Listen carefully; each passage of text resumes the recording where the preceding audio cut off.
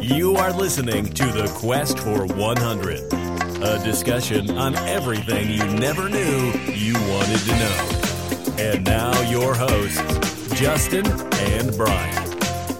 Well, hello, everybody. You are listening to The Quest for 100. Thanks for tuning in.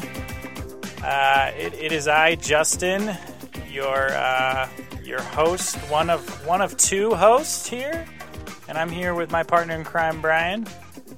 Hi. Hi, Brian. I'm number two. Well, we're one and one.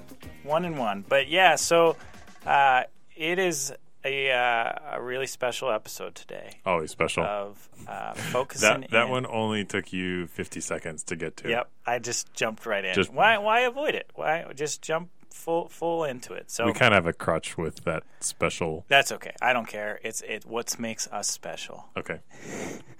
Yeah, so we are talking today. If you're new to this podcast, I think it's a good time to just give you a little bit of background. So we are a podcast that goes different topic week to week. This is episode number 29 in our crazy long list of episodes. We bounce all over the place. But today we're talking Adam Sandler, and we're going to talk some news, and we're going to learn y'all. We're going to give you some info. And we're going to have some fun debates and questions. We're great. Yeah. Can't wait. Great. Perfect.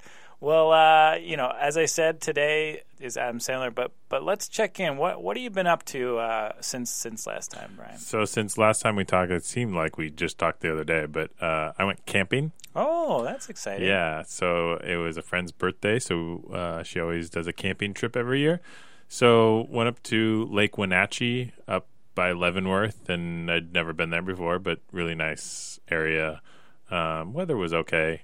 Okay. Yeah, it's been really hot here, and yeah, that's kind of what I was expecting, but the weather kind of took a turn late in the week, so it was okay. But yeah, just hung out, disconnected from the interwebs and everything for a while, and I think the worst thing about going camping is that you smell like smoke for days. Oh, it's terrible. Yeah. You'd think that there'd be some. I mean, I was retracting and be like, oh, it's a shower, but it's not a shower. You smell like smoke for a couple days, regardless of It comes out shower. of your pores and just continues to seeps. come out of your pores and your hair follicles, and my hair just will smell like smoke for days. Yeah, it's pretty rough, but it's good to get away though, and to remove. I mean, I forget if I mentioned it in this podcast or not, but like a week or two ago, I went to Mount Baker and kind of did the same thing where I just kind of not camping per se, but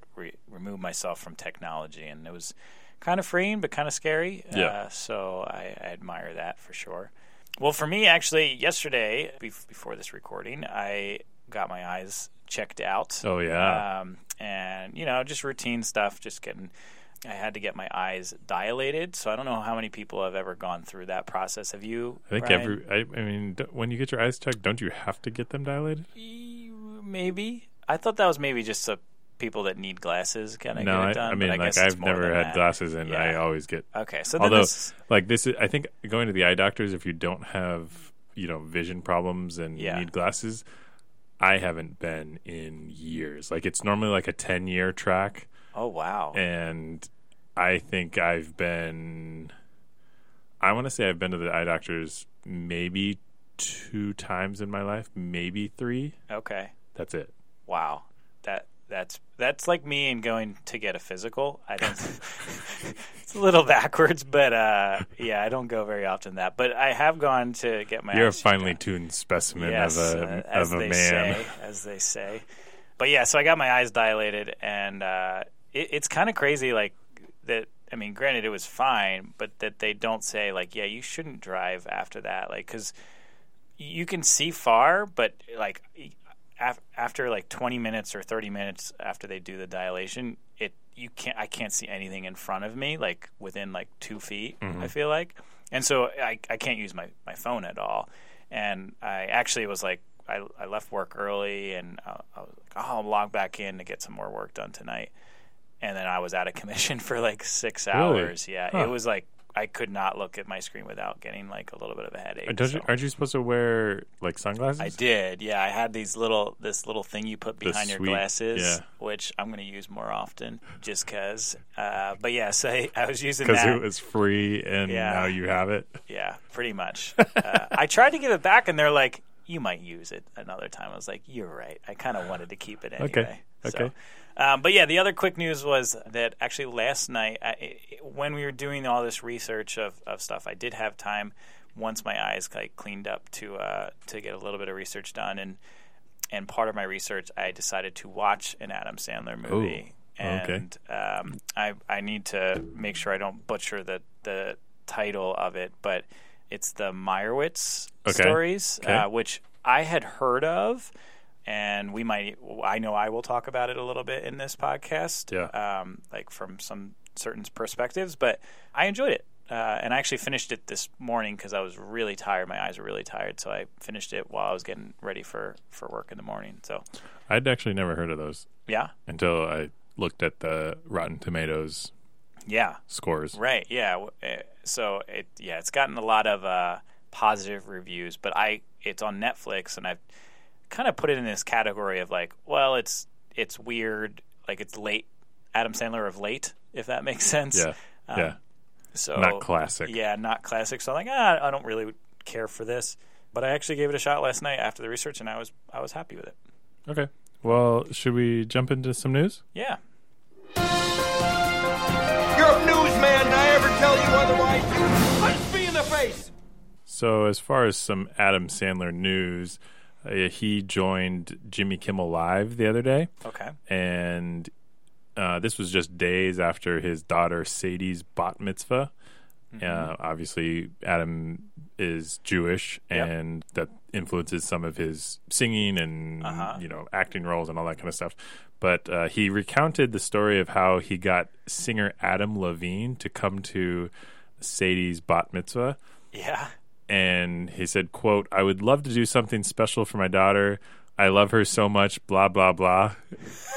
Is that what he said? That's actually what he said on the show. Obviously, it had people laughing in the audience. But so he decided he was going to text Adam, ask him if he would come to the party. He immediately got those ... Well, oh, you're not an iPhone person. You're not. I know what it is. So Brian. you get the ... Yeah. Obviously, Adam is responding to him immediately, and he got very nervous, which is, it's kind of funny to think about a celebrity asking another celebrity and still having those nerves of the jitters. Yeah, oh, should I be asking him? And like he even talked about how he was like, I don't know why I started to text him. Like I had this idea, and initially I wasn't going to, and then I just started to text him. And it was like almost an out-of-body experience for him. But obviously Adam Levine decided that, he was all in. He would do anything for Adam Sandler. Wow. So Adam came, and he'd apparently actually been to wherever Sadie's bat mitzvah was multiple times when Adam was a kid, going to bar mitzvahs and bat really? mitzvahs. Yeah. Huh.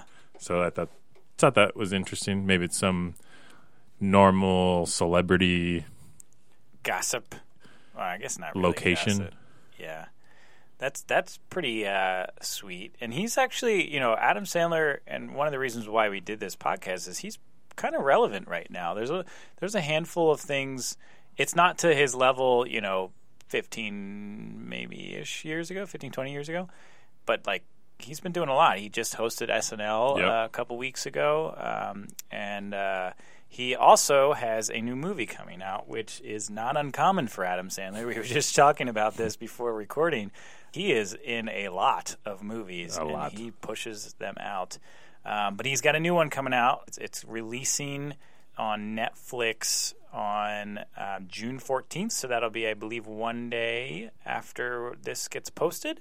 But yeah, it's called Murder Mystery, and the premise is there's a it's kind of like Murder on the Orient Express kind of thing, but it's a cop and his wife. He's the cop, and they're being pinned on for a murder, and they're trying to explain like it's not them because they you get it from their perspective that it wasn't them. So it's literally a murder mystery, but it has Adam Sandler and Jennifer Aniston, which if you remember, he worked with Jennifer Aniston on another movie, and I'm blanking on what that is. But yeah, so Adam has worked with a couple female. Just go with it. Just go with it. Thank you. He's worked with a couple other females in multiple occasions, most notably Drew Barrymore in I think 3 different films. Yeah. Which is kind of a unique thing to have like a couple, like they're not a couple obviously, but just to work together in that relationship is pretty cool. It's so this is the second one that he's with Jennifer Aniston, which will be interesting. I'm intrigued to see it, but that's it. Okay. Drop some knowledge? Yeah, let's do it. So it's kind of weird to go back in the history of a person. Yeah. Really, it's like their biography. It really is. And this is the first time that we're doing this. Yeah. So we wanted to see how it would work, just focusing in on a relevant and popular celebrity or person in general and talk through their history. So I'm intrigued to learn behind the scenes. Yeah, behind the scenes of Adam Sandler. So Adam was born on September 9th, 1966 to Judy and Stanley Sandler in Brooklyn, New York. Judy was a nursery school teacher and Stanley was an engineer. Their family lineage traces back to Russian and Israeli Jewish immigrants on both sides of the family. At the age of 6, he and his family moved to Manchester, New Jersey, which is where he went to high school. And he took his first stand-up comedy stage at the age of 19 at the encouragement of his brother. Okay. So that's where the comedy started. That's pretty young, Yeah. I would say. Yeah. He went to college at NYU, and while he was at NYU, he was actually a resident advisor. Really? Yeah, which I think would be hilarious if Adam Sandler was my resident advisor. I don't know how you would take him seriously at all. No, and I'm sure he didn't take that seriously at all, but that's pretty great. So early in his career, his first real role on film or TV was as Smitty from The Cosby Show, who was Theo Huxtable's friend. Okay. You know what? I kind of remember a young Adam Sandler. This is years. I mean, I wasn't watching it live, obviously, but reruns of The Cosby Show, and I remember seeing him and be like, "What the?" Like, because he's a noticeable. You can tell. Yeah. Whether it's young version. You or don't older, mix up Adam Sandler with anybody very else. Prominent. Yeah. Look. He's not the Matt Damon and Ben Affleck. Yeah. He also starred as Stud Boy or Trivia Delinquent on MTV game show Remote Control. I've never heard of that. I'd never heard of it either. Yeah. Those were kind of his 2 starting roles. So I was going to say, interesting enough, and maybe you were going to touch on this, but in my research and passing, I found out that so apparently Adam obviously wanted to make it big with comedy, and he had the support of his parents, which is kind of hard, I feel like, sometimes to do that. For sure. But his dad, he basically had a fallback, or sorry, not his dad, but Adam had a fallback for the first handful of years of his life.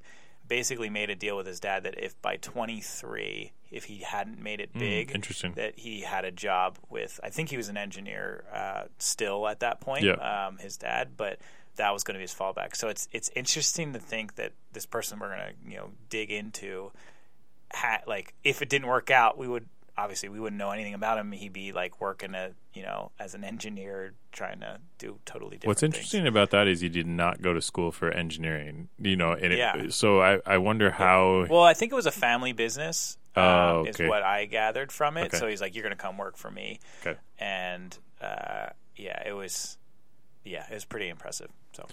So his first film that he debuted in was in 1989 with Going Overboard. Yep.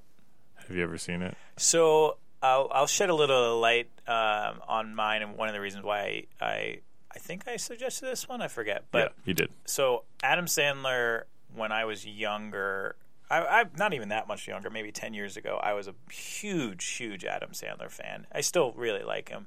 But I started collecting the DVDs of Adam Sandler. And I started with the classics, and then I got more obscure and more obscure. And then at the very end of my collection, I think I stopped, about 8 years ago. And I remember going overboard, and I never watched it because it was right on the tail end of me getting over the collecting DVDs thing. But I collected Marvel DVDs, and I collected Adam Sandler DVDs. And so to answer your question, I had not seen it, but I really want to see it because as an Adam Sandler fan, I feel like you have to put yourself through that because I've heard it's a terrible movie, but it's his first real one. So, but what I've heard is not the worst. I have heard that as well, and I've seen some ones that I would guarantee are worse than that. So, his stand-up comedy act, he was doing that in L.A., in the late 80s and early 90s. And he caught the eye of comedian Dennis Miller, who then recommended him to Lorne Michaels, who is the lead of Saturday Night Live. And I think Dennis Miller was on SNL at the time. I can't remember. I didn't look back at his lineage. But I'm pretty sure he was. I remember him being, whether he was a writer at the time or a cast member. But yeah, that's how that goes. Yeah. So Sandler was added to SNL and became a writer as well as an actor on SNL, and he was there from 1990 to 1995. Became well known for things like the Thanksgiving song, the Hanukkah song, Opera Man, a bunch of other bits until he was reportedly fired with Chris Farley at the same time. Oh, I didn't realize it was at the same time, but I knew that they had. I knew that they had a kinship during that time because they were the same era. But yeah, he talked a little bit about his fire. He actually sang a song about it on his SNL when he hosted it, which was kind of funny because that was interesting that he. Yeah, anyway, go ahead. So just we'll kind of quickly go through some of the films that he's been in. So in 1993, Coneheads. He was alongside a bunch of the SNL cast, so Farley, Spade, Aykroyd, and Hartman. I remember watching that back in the day. Yeah, that was a pretty prominent skit that they turned into a movie. Yeah. We had 1995 was Billy Madison, which was successful at the box office despite having negative reviews. Oh, okay. Yeah, I was noticing that as we were looking and doing research into reviews and Rotten Tomatoes and IMDb and all that other stuff, is that a lot of his movies that I view as iconic Adam Sandler movies that I just really enjoyed growing up were not rated very good. No. But mostly by the critics, though, right. Which just makes sense. Yeah, 96.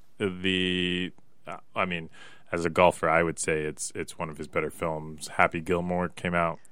We also saw Bulletproof in 96. Yep. And then in 98, The Wedding Singer and Waterboy both came out. Yeah, which is kind of crazy. Huge. Yeah, those two together at the same time period. Unreal. And I don't know how long it took them to shoot both of those, but those are top 5, I would think, top 5 movies of Adam Sandler. But we can debate that later. And I think they're even some of the better movies. I really enjoy Waterboy. Yeah, I do too. Same with Wedding Singer, but they are, I would say, in my top 25 movies of I got to go watch. I'm going to go watch an old movie on Netflix or whatever. Just a satisfying movie that's available. Yeah. I completely agree. Doesn't get old. Yeah. 99, we saw Big Daddy. And then also in 1999, he formed Happy Madison Productions, his production company. Yeah, and I don't know if, I guess it's assumed, but in my research I figured this out too, is that, so Happy Madison, I always was curious how he got that name, like why that was, and it's just a playoff of the two prominent movies that Happy Gilmore and Billy Madison. But yeah, it's interesting since he created that that so many prominent actors that have become a part of this crew. And I never noticed a crew of actors until Adam Sandler's movies. I don't know if you can think of any prior to that, because now you have like the Will Ferrell group. You have the Jonah Hill, James Franco group. You have like groups like comedian groups, and I'm sure that there was before, like maybe Belushi and some other people, but I just felt like his group was so prominent, at least for me growing up. Yeah, where you'd see him in every... You wouldn't see an Adam Sandler movie without Rob Schneider. Like, it just had to happen. And so, and that was mostly, not always, but mostly because of his production company and like just how he was friends with all of them. I think I can, thinking about older movies, you may see 1, 2, maybe even 3 as a group, but when you talk about Sandler, like this group is like 5 or 6 people where it's like you always saw them in the movies. You almost wait for the moment. Yeah. You're, like, especially Rob Schneider, because Rob Schneider, like, the "you could do it" kind of line, but and you just kind of waited for it. But the other ones is like, when is this David Spade going to show up, or when is this guy going to show up, and Chris Farley, whatever it was. And it just added another level of excitement to his goofy films. So a little bit of trivia. Do you know what the first movie that Happy Madison produced was? Ooh, okay. So it would have been, 2000-ish? About 2000, yeah. So I want to say... Speaking of Rob Schneider. Whoa. Was it Hot Chick or something like that? Was it like... You're throwing me off the scent with the Rob Schneider. Was Rob Schneider the lead in it? Yeah. Okay. Yeah, I was gonna say, what was that movie where he had like the role reversal where he became a girl? Maybe that wasn't it. No, there was a Rob Schneider film. Yeah, I know what you're talking about. I don't know what the name is. Then I don't know what it is. Deuce Bigalow. Oh, Male Gigolo. It was the first Happy Madison production. That's funny. And it wasn't even him, which is pretty cool. Yeah. But I'm curious how that did in the box office. Yeah, not well, I don't think. I don't think so either. So then we go to 2002 with Punch Drunk Love, which is one of the first positively reviewed films by the critics that Adam had. And he was actually nominated for a Golden Globe. Yeah, I saw that. I'll get into that a little bit later. Okay. I have not seen it, so I have an opinion on it, and we'll get into it in the friendship test. Okay. 2003, he married model actress Jacqueline Titone and has since had 2 daughters. We talked about Sadie earlier. I don't know what the other daughter's name is, but I couldn't find that. 2006, he starred in Click, the movie, which I thought was kind of interesting because, he started with Remote Control. Thought it was kind of interesting how and I don't know if he produced Click for Happy Madison's production or what his involvement with the writing was, but when you start with a show that's called Remote Control and then at some point you have a film that's called Click that's based off of this remote control, it's kind of interesting. Yeah, I would have never made that connection. And it was interesting, you talked about a lot of the real classic films, right, that were in the 90s and maybe early 2000s. And then I feel like this is like the next phase of Adam Sandler where he still does some goofy stuff. Click to me is like a middle ground one where it's funny. It's definitely a comedy, but there is emotional ties to it, and you're like you feel for the characters rather than like Billy Madison. You don't really feel for him all that much. Like at times you're like okay, but it's just a goofy film. Yeah. Whereas Click has undertones of dynamics and all that other stuff. For sure. Like I feel like this is like the stage of him reinventing himself a little bit. I don't know about that because the next year is I now pronounce you Chunkin' Larry. Which, yeah, there are moments. I guess what I should say. You don't mess with the Zohan. Yeah, so there are moments. Okay, so maybe this is the decade of just confusion because he does ones that are a little bit more thoughtful, but then he is doing, honestly, in my opinion, really bad films with the I Now Pronounce You Chuck and Larry and like the Zohan one that are not like they're probably my bottom 5 films for him. Yeah, I saw somewhere that someone equated it to basically he is smart enough to produce these films because he knows that they will do well, and he doesn't care enough to know that they're bad films, and still produce them. So it's. I think he's I would like to think that he genuinely has fun with it. Yeah. And if he's having fun with it and he gets money off of it, then who the heck cares? Yeah, you can't fault him for it. Yeah, no, I don't. And people will still my watch eyes fault him every once in a while. But that's your fault for watching. Sure, but I will give him my dollars every once in a while to go see a new movie. But so in 2010, he was invited to join the Academy of Motion Pictures of Arts and Sciences, and so he now actually has a vote for the Oscars. Is that right? Mm-hmm. That's pretty cool. I didn't know that they did that. Yeah. Huh. That's cool. In 2011, he received a Hollywood Walk of Fame star. Wow, that took forever. I feel like he should have gotten that sooner than having to vote for the Oscars. I feel like that's a pretty prestigious thing. Yeah. But good for him. 2012, we saw him release Hotel Transylvania. And the interesting note about here is that he serves as the voice of Dracula, and his wife and daughter provided the audio for Dracula's wife and daughter. Oh, that's cool. Yeah, I enjoy when, and I don't think that was produced by him at all, but I enjoy when real families are playing real families in film or TV shows or whatever. Aziz Ansari, I don't know if you've ever seen his show on Netflix, but his show, he actually has his actual parents be his actual parents, and you can tell they're not good at acting, but that makes it feel genuine. So I don't know, I just enjoy that. Recently, this was I think 2014-15, announced a 4-movie deal with Netflix and Happy Madison Productions after it was 2016.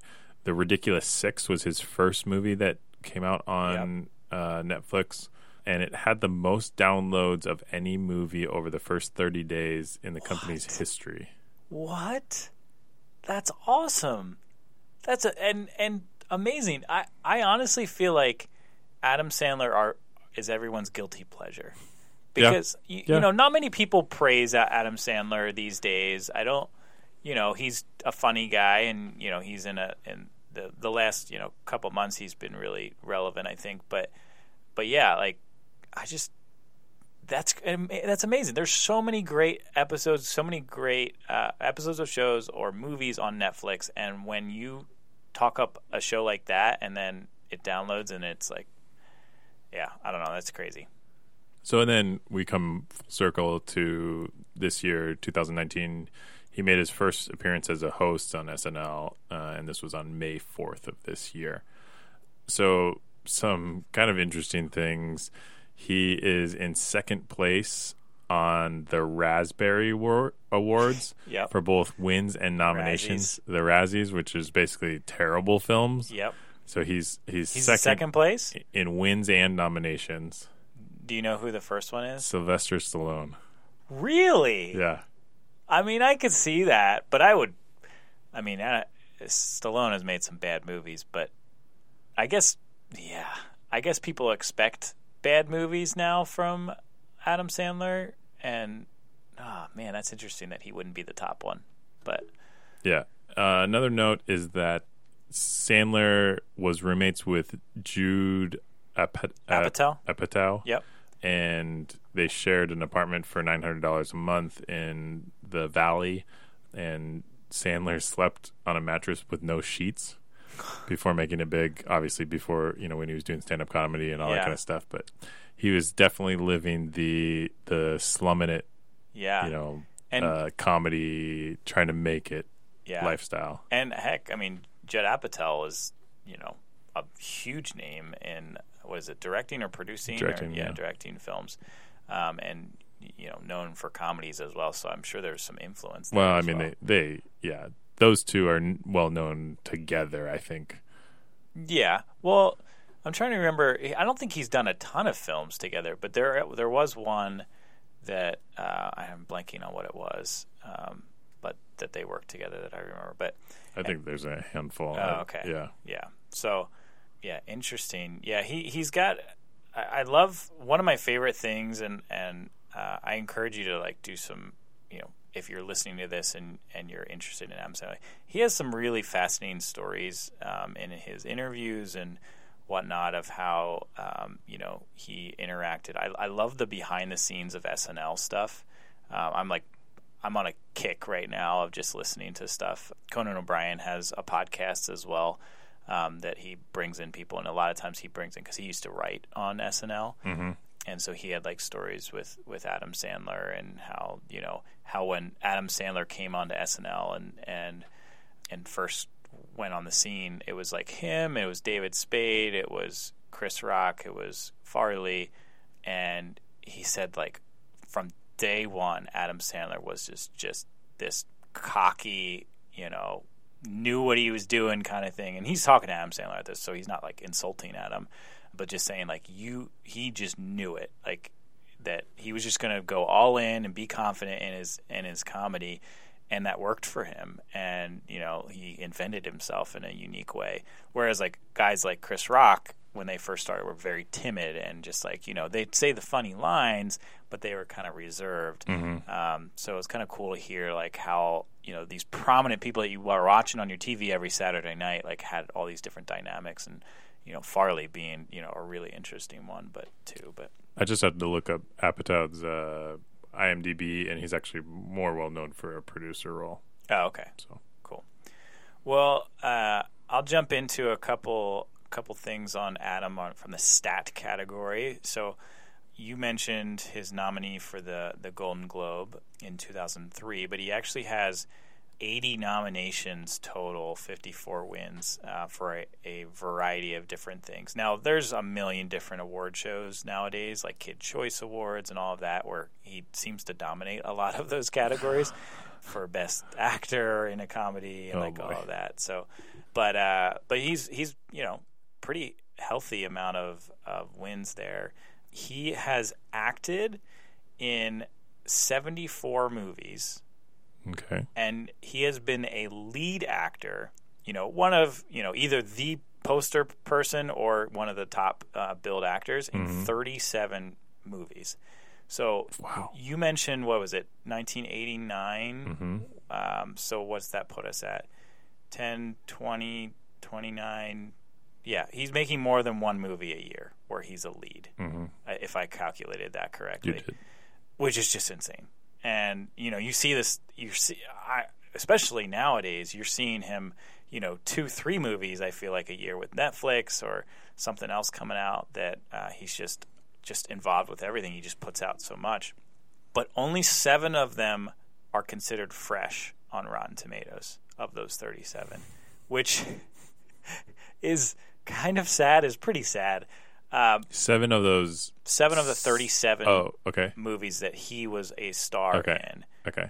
Were At least it's free. not 7 of the 70 or whatever. No. He was in other movies that were low, like also fresh. It wouldn't have been a ton more. I mean, I don't know what the number is, but yeah. So he's not known for making these critically acclaimed great movies. But yeah, so I talked about the Meyerowitz Stories, New and Selected, which is on Netflix. So that one is rated, you mentioned the high rating. It actually is the highest rated film on Rotten Tomatoes, or his highest rated film at 93% fresh. Okay. Which, again, encouraged me to go watch the movie. That came out in 2017. It's still on Netflix if you're interested. Good. I'll have to check it out. And then his lowest rated film is also on Netflix, called The Ridiculous Six, which you mentioned, received a 0% fresh.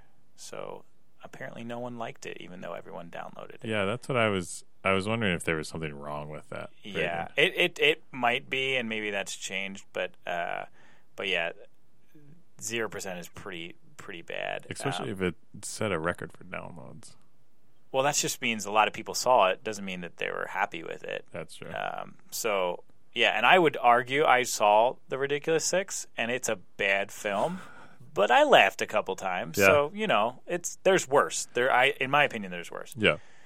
But, so his one of the other reasons why he's very relevant right now, he actually had a new Netflix show come out that's not a movie. It's just his comedy show.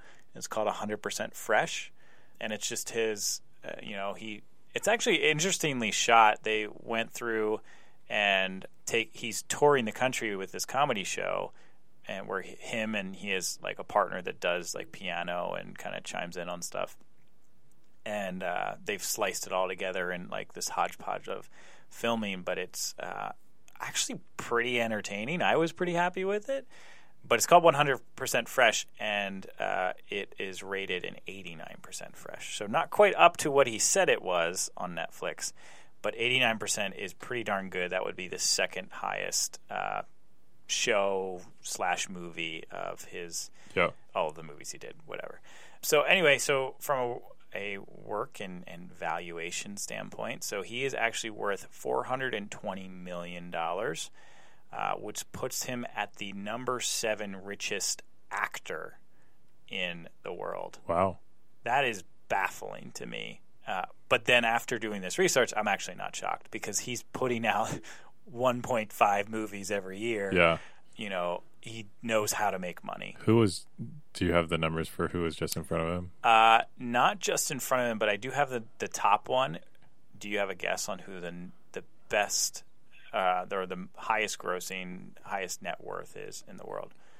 You would know this person. Tom Hanks? No, not Tom Hanks. Actually, a lot of those prominent, like A-list celebrities that you might think of are a little bit lower on the list because they don't make as many movies. They may make one a year, one every 2 years or something like that. But actually, it's Jerry Seinfeld. And he, from his TV show, but then from, driving in cars with, was it driving in cars with celebrities? I forget what his little bit is. But yeah, so he just pushes out content. And he also has his comedy, which I think that adds more to it. Same thing with Adam Sandler. Like, he's selling records. He's selling music records, which we didn't really touch much on. No. And we'll touch a little bit in the debates, but he's kind of doing it everywhere. Yeah, I saw one of his records reached like number 80 on the top 100. I believe it. And I would not be surprised. It's a different world now, but he sung a lot. Like, that was kind of the theme of the 100% Fresh special, and he there were some good songs in there. I actually really liked them when I watched the show. Some callbacks to old songs, but then some like brand new ones, which were pretty funny. Mm-hmm. So you mentioned his work with Hotel Transylvania, and that actually is the highest grossing film of his career, and it's not even close. Really? Yeah, it's it's actually kind of funny. So number one is Hotel Transylvania. So $358.38 million made from that movie. And that's actually one I haven't seen. But my sister and brother-in-law love the movie. They think it's great. And I think they went to the theater because there's there's Hotel Transylvania 2. There might even be a 3. I don't even know. And they're about to come out with a 4. Yeah. Obviously, if you're making this money off of it, like, keep making them because somebody's going to see it. And you just have to do voices. So, like, you write the script out and you bring in the actor whenever it works for them, and they're done. And then you get the animators to animate, and you're not even paying. The ROI on that has got to be through the roof. But do you have a guess on what the number 2 and 3 are? I would say, well, I'll say it's one of his bad ones. That's what I'll give you a hint. So I'm going to go with Grown Ups because obviously if they made another one, that meant they did well on the first one. Yeah. So that's the only guess I could really have. Well, that's fine because it's Grown Ups and Grown Ups 2. Oh gosh. Oh dang. Yeah.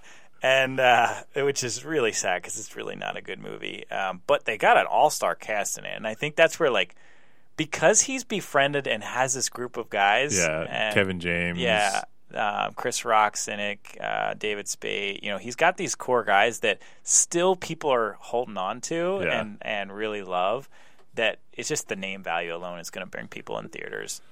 But yeah, so Grown Ups was $271 million. So that's a difference of what, 80 to $90 million in difference from 1 to 2. Yeah. And then Grown Ups 2 was $247 million, so a little less than that.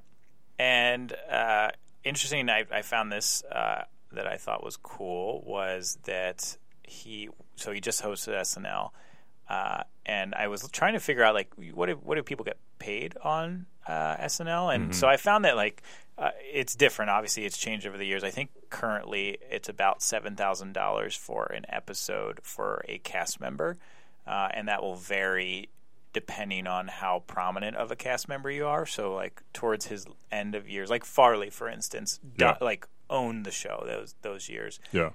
Adam Sandler being a big prominent person too, but Farley probably was making twice as much as everybody else. Just like Kate McKinnon probably right now is making a lot more. But anyway, so with him hosting, I was curious.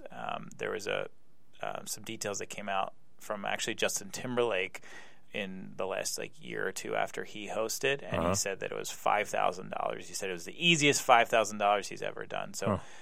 So that's typically what they pay a host, which kind of doesn't feel like a lot, but it's a fun, it gets you out there. It's promote whatever you're doing as well. So especially, the time commitment is not very much. Yeah, for sure. Well, that was pretty much it. I wanted to keep it short and sweet for our listeners here, but I think it's some good time to do a friendship test. Mama's wrong again. No, Colonel Sanders, you're wrong. So, Brian, I want to know, we're talking Sandler here, the Sandman. What are your favorite 3 movies? Okay, I'm going to go with Happy Gilmore, number 1. Okay. I will go with Billy Madison, number 2. Okay. And I don't know what to go with number 3. I really don't. What should I go with number 3? So this I think I know your answer for you, but I want you to not get it correct. Oh, The Waterboy. Duh. Yeah. Yeah, because I was just about to say, if The Waterboy's in your top 25, then that means that Happy Gilmore and Billy Madison, or was it Billy Madison? Was that number 2? Yeah. Have to be. Sorry. Waterboy. I forgot about Waterboy. My bad. Yeah. Waterboy actually probably would be 1 and 2 would probably be Waterboy and Happy Gilmore, and they're just kind of up there and very close. Yep. Billy Madison would be a close second, but I think that film is made more by Chris Farley and his character than anything else. So that's where I kind of dropped that one down a little bit. Yeah, so wait, what movie were you just talking about? Billy Madison. Billy Madison. I'm trying to remember Chris Farley in Billy Madison. He's the bus driver. And my gosh. Wow, I totally forgot about that. If peeing your pants is cool, I'm Miles Davis. And when he's trying to learn the vocabulary, or not vocabulary. Oh, yeah. He's trying to learn, and it's like strip learning or whatever it is, and that's some of the best parts of Billy Madison. Billy Madison, and I it's so tough because I genuinely enjoy and love the classic Adam Sandler movies. So for me, choosing between them, Billy Madison was spectacular, and it's not in my top 3. Wow. Yeah, and that's why if it was a top 10, maybe there'd be it would definitely make the top 5, but top 10 might have some challenges to it. But I actually put Happy Gilmore as my number 1. Okay. It's been a while since I've seen it, but I know if I go back and watch it, I'm going to love it. Yeah. Guaranteed. Yeah. Number 2 for me is Waterboy. Yeah. And number 3, which this also caused debate for me, and I'm putting this here for other reasons that I'll get to in a minute, but it's Wedding Singer. Okay. Which is a little bit more of his serious stuff, but like I kind of showed this other side of him, which I really enjoyed. That he has he can do more than just the slapstick comedy. Yeah, I don't know. I mean, the thing for me in Wedding Singer is like Wedding Singer is not something that I've watched multiple times. Sure. And parts of Waterboy and all the other 3 I can like vividly recall. Yep. Whereas Wedding Singer to me, like I just haven't seen it enough to be like, oh, that scene is just amazing. Yeah. Whereas like all the other 3, I could definitely tell you that there's scenes in them that it's like, oh, that is funny. That is funny stuff. No, I think that's a good point, but I also think that it's different, right? Like the other 2 they're legitimately the truest slapstick comedy that you can make, and Waterboy is like a rom-com to me. Like it's there is a heavy slapstick in there as well. You mean Wedding Singer? What did I say? You said Waterboy. Oh, did I? Okay. You said it was a Waterboy is a rom-com. Well, there's an element According to the of Quest for 100, Waterboy is a rom-com. So bring your dates. It's going to be great. So you're saying that I can show that the next time I have a date over, we should watch the Waterboy because it's a rom-com. Yep. Yep. Dating advice from Justin. Okay. Well, but yeah. So the Wedding Singer though is what I'm trying to say is a rom-com, so it's got a little bit more of it's a balanced approach in my opinion. Okay, well, I mean that's fine. We can agree to disagree. What's the worst Sandler movie? Yeah, so this is potentially an interesting perspective. You won't necessarily conflict me on this based off your comment, but I think his worst film. And let me be honest. So Jack and Jill is his worst film from a like model, like how he built it. It's totally built to try to be funny, and it wasn't funny. So Jack and Jill. But really, what I would say if someone truly asked me like, what was your least favorite Adam Sandler movie, it would be Punch Drunk Love, and that's the one he got nominated for. I just could not buy into it, and I almost turned it off halfway through. But it wasn't necessarily because of his acting. His acting, I think, was fine. The plot was out there. I didn't really like the plot, but it was a simple plot. But the thing that really screwed with me, and it's stuck with me for years, and I've referenced this film a couple times, is the score that was used and the music timed with the scenes infuriated me. Okay. I honestly like a music when you think a music should be playing, it wasn't playing. Huh. And when you think it should be, I've never seen the film, so I don't know. I'm curious what your take would be if you watched it. I actually might have it on. I think I have it on DVD, so I'll give it to you and you can try it out. But yeah, I didn't like it. I didn't like it at all, and it's oftentimes put in his top 10 movies. Yeah. Certainly by critics. I think it's definitely one of the fresh ones, one of the 7 fresh movies. Could not really enjoy it, and it wasn't because it wasn't funny. There was funny moments in it. Yeah. But for being a serious movie, I just didn't like the premise of it. I didn't like how it was put together. So what about you? I mean, there's a lot of bad ones. Sure. Yeah. There's a lot of pretty bad ones. Yeah. So here's the thing. I have some of the movies that like I think we should just go back in the day for this. Oh, okay. 1.21 gigawatts. What the hell is a gigawatt? So when I was growing up, I had a TV in my room and I would play movies on my TV, but it would always be like the same movie. And I'd go like weeks of the same movie and just fall asleep to movies. Was it on TV or was it like... It was like a VHS or DVD, whatever it was. And so, I'd set the sleep timer and at some point I'd just fall asleep because I'd obviously seen the movie so many times. Yeah. It wasn't like I was actually interested in the movie. It was just kind of like white noise, have a few laughs before I went to bed. And some of those movies were actually Adam Sandler movies. Really? So Big Daddy was actually one Okay. of them Yeah. that I remember playing fairly regularly. Yeah.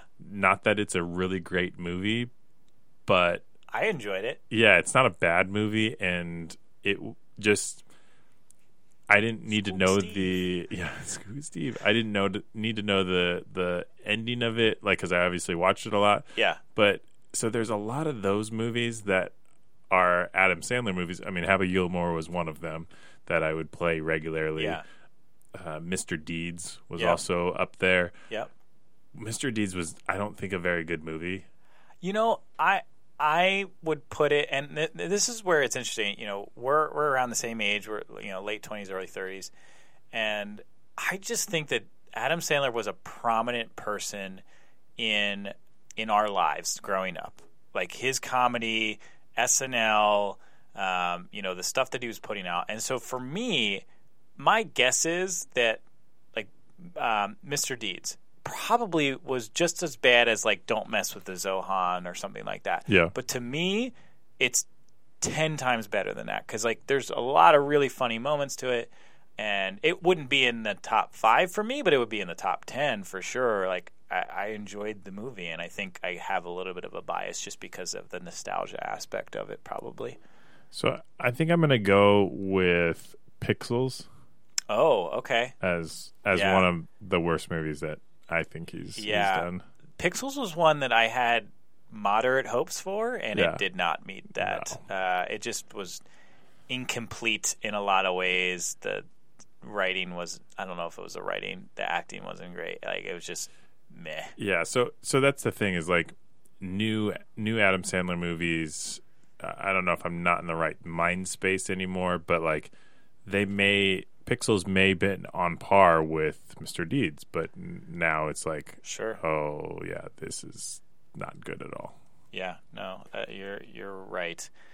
So what's the best Adam Sandler SNL skit? Yes, so he had. Since you're such a big fan. Yeah, and it's interesting too because a lot of the stuff that I saw him on SNL was because he left, I think, in '95 from SNL, and so I wasn't quite into SNL by that point. So a lot of what I knew of him was going back and watching. SNL put a lot of those at the time. There was no YouTube, but like putting out the DVD sets of whether it was Adam Sandler or Chris Farley or whatever. So I've seen a lot of that stuff, and I went back and was watching it, and last night just laughing hysterically at like some of these old skits. But so I gave it some thought, and he had some prominent characters and whatnot. But one that I really liked that occurred, I think, at least a couple times. But certainly at least once, was Zagat's, which was Hank and Beverly Gelfand.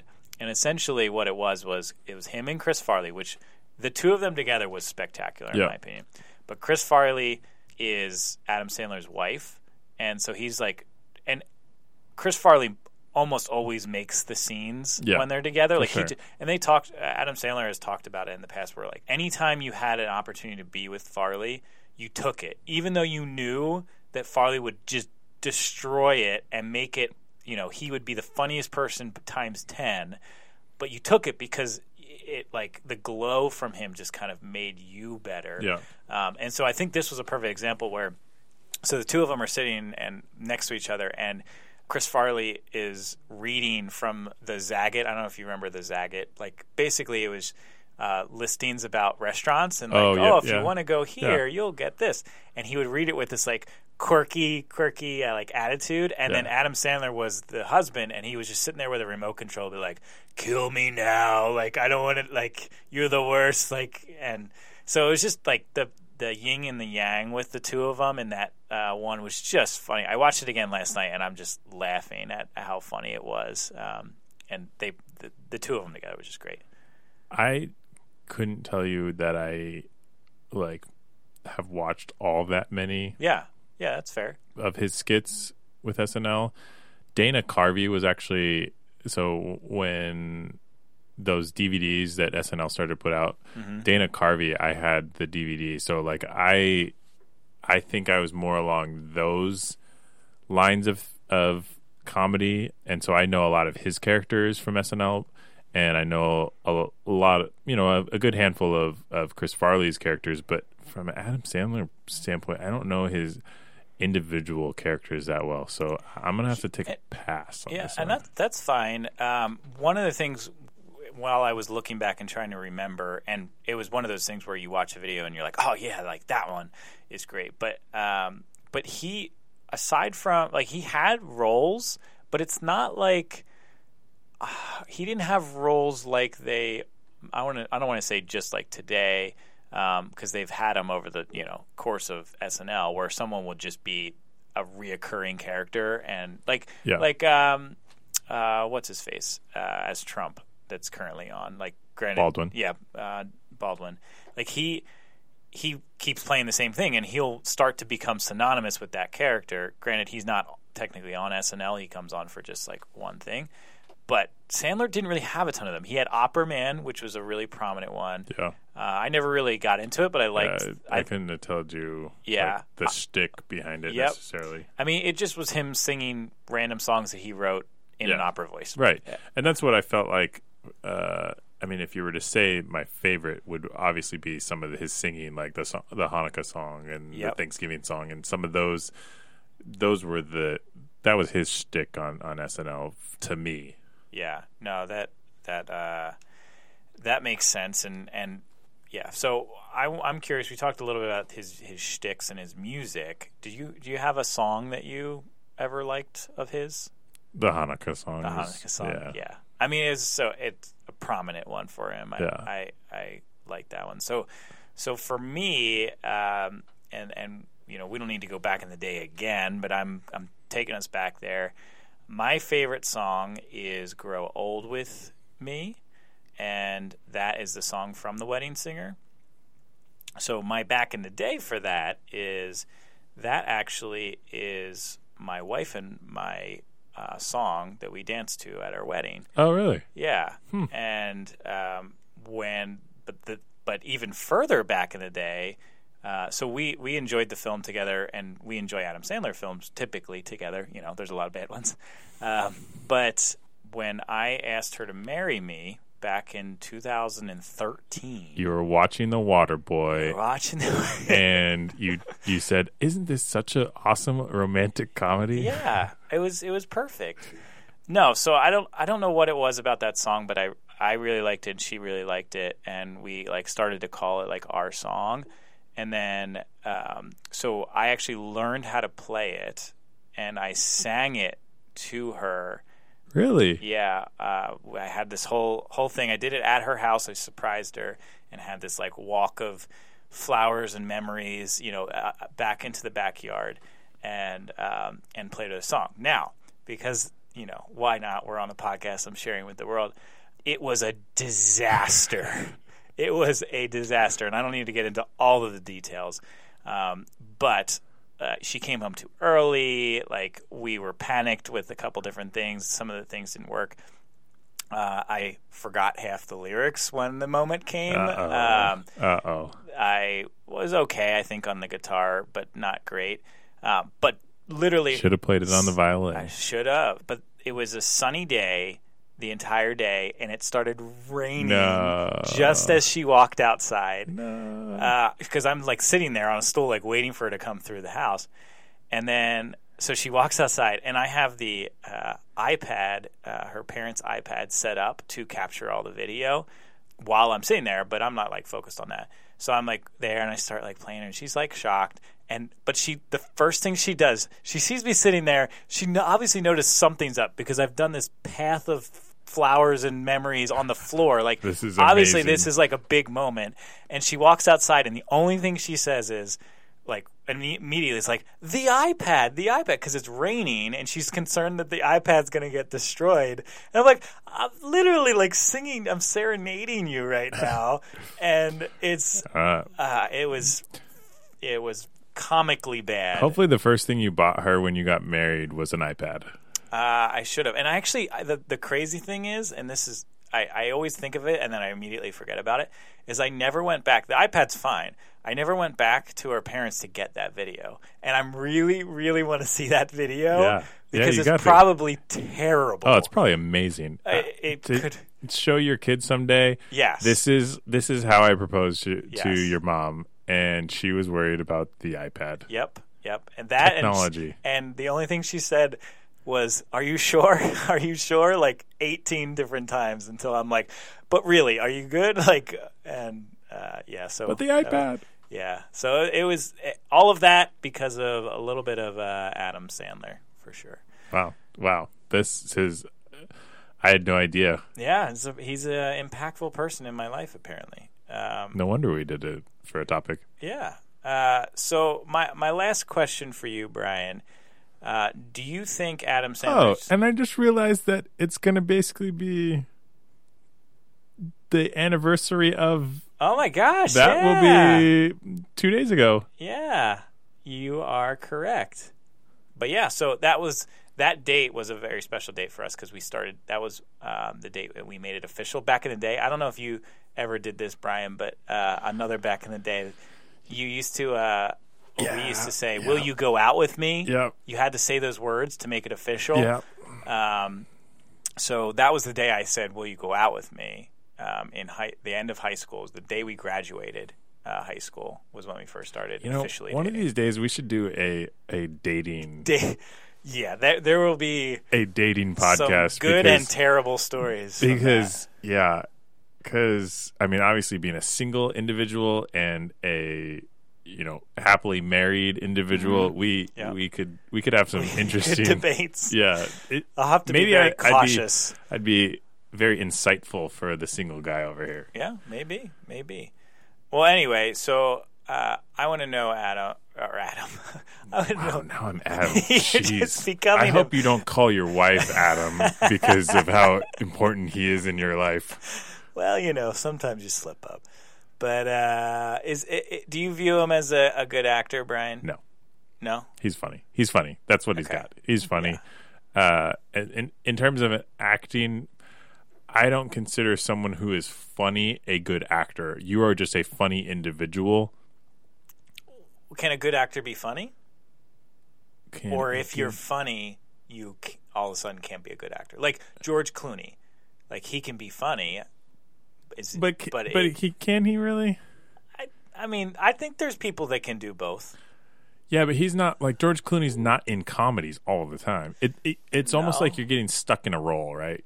You're Yes, and he's the perfect example of someone stuck in a role in a lot of ways. Yeah. And when he bridges out, it's like, oh, you're really trying to. Yeah, to this is really weird, which makes it hard to be labeled a good actor. Mm-hmm. And so when you look at his films that are not comedies, he's not able to sell it enough to the viewer that he's no longer in this comedy. He is in this, more serious role. Yeah. So I will counter that in a way and also give you a recommendation. Take a couple hours of your life to watch some of his more serious films.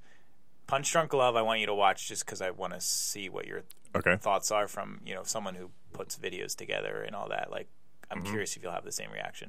I did not like it though, but it's a serious role. The Meyerowitz series is, I thought, actually one of his best like actual acting situations. It's not to the level of a Tom Hanks or George Clooney or Brad Pitt or I don't know whoever, Leonardo DiCaprio, but I think he does a good job. And the other one I was going to recommend was Reign Over Me. I don't know if you've seen that one.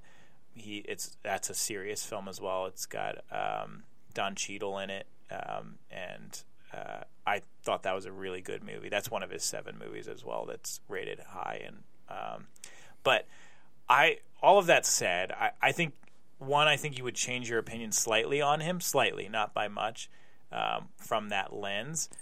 But good, not great. Yeah, good, not great, yes. But I would say that I still wouldn't consider him necessarily a good actor. I think he's really funny. So I do kind of agree with you, but I think I think a little bit higher of him than I think you do from an acting perspective. Because he's part of your not even related rom-com to that. story. He's that just, is Alyssa and Justin, and he is possibly one of the smartest actors because he keeps making money. Oh yeah, I didn't say he was dumb. I Yeah. just said he's not a good actor. Yeah. Like he's a comedian, and he knows how to sell his product of comedy. Yeah, that's true. All right. Well, You called me Adam a couple minutes ago, so we're well past it. Yep. that delusional thinking point. So let's get into it. I am the smartest man alive!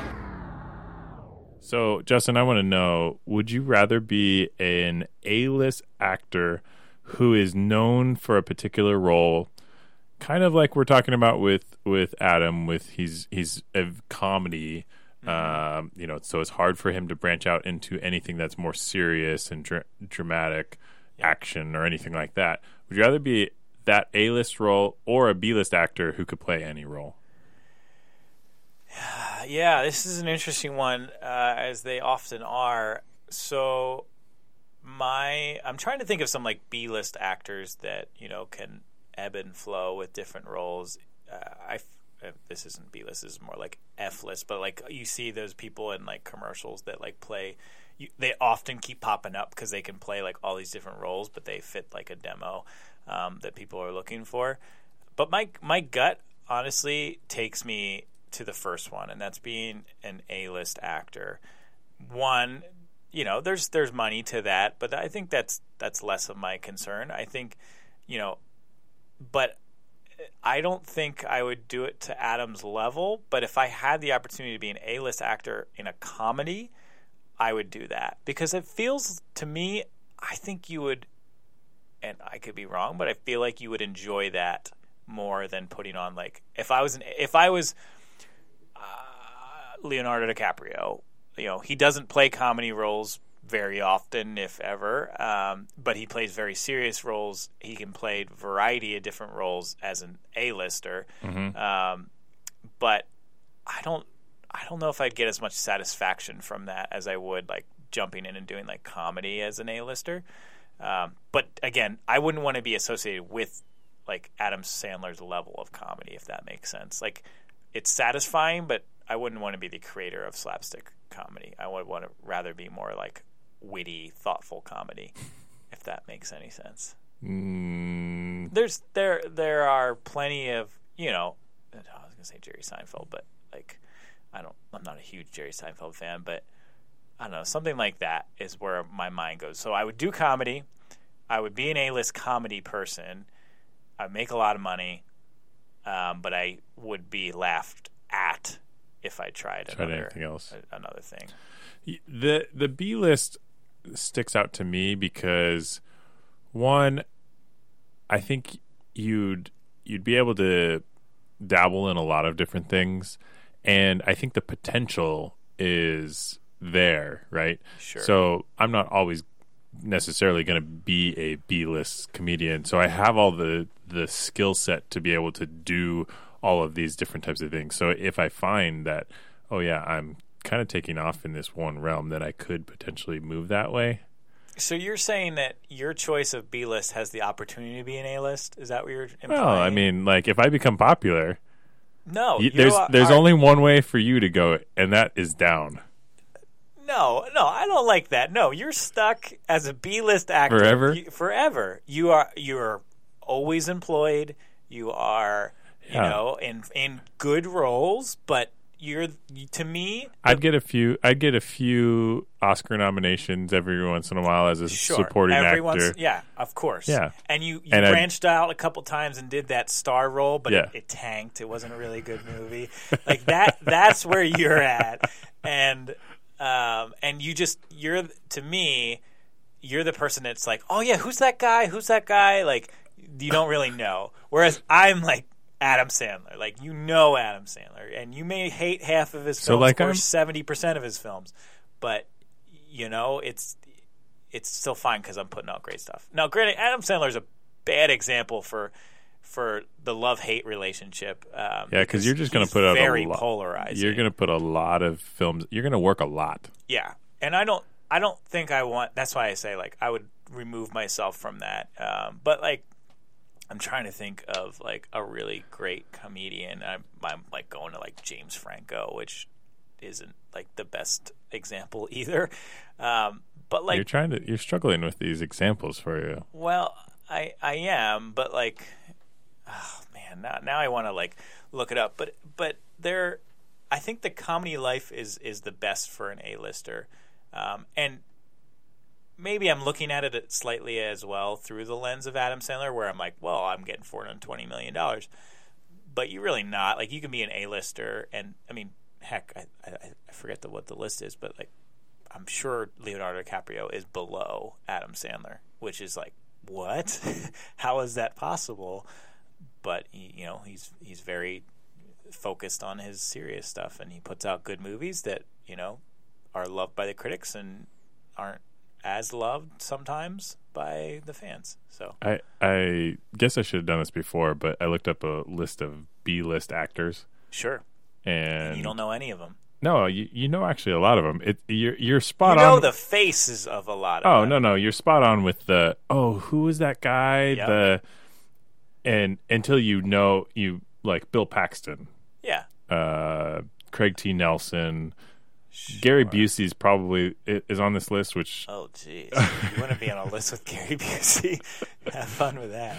But a lot of guys who are playing, characters both on TV and on the big screen.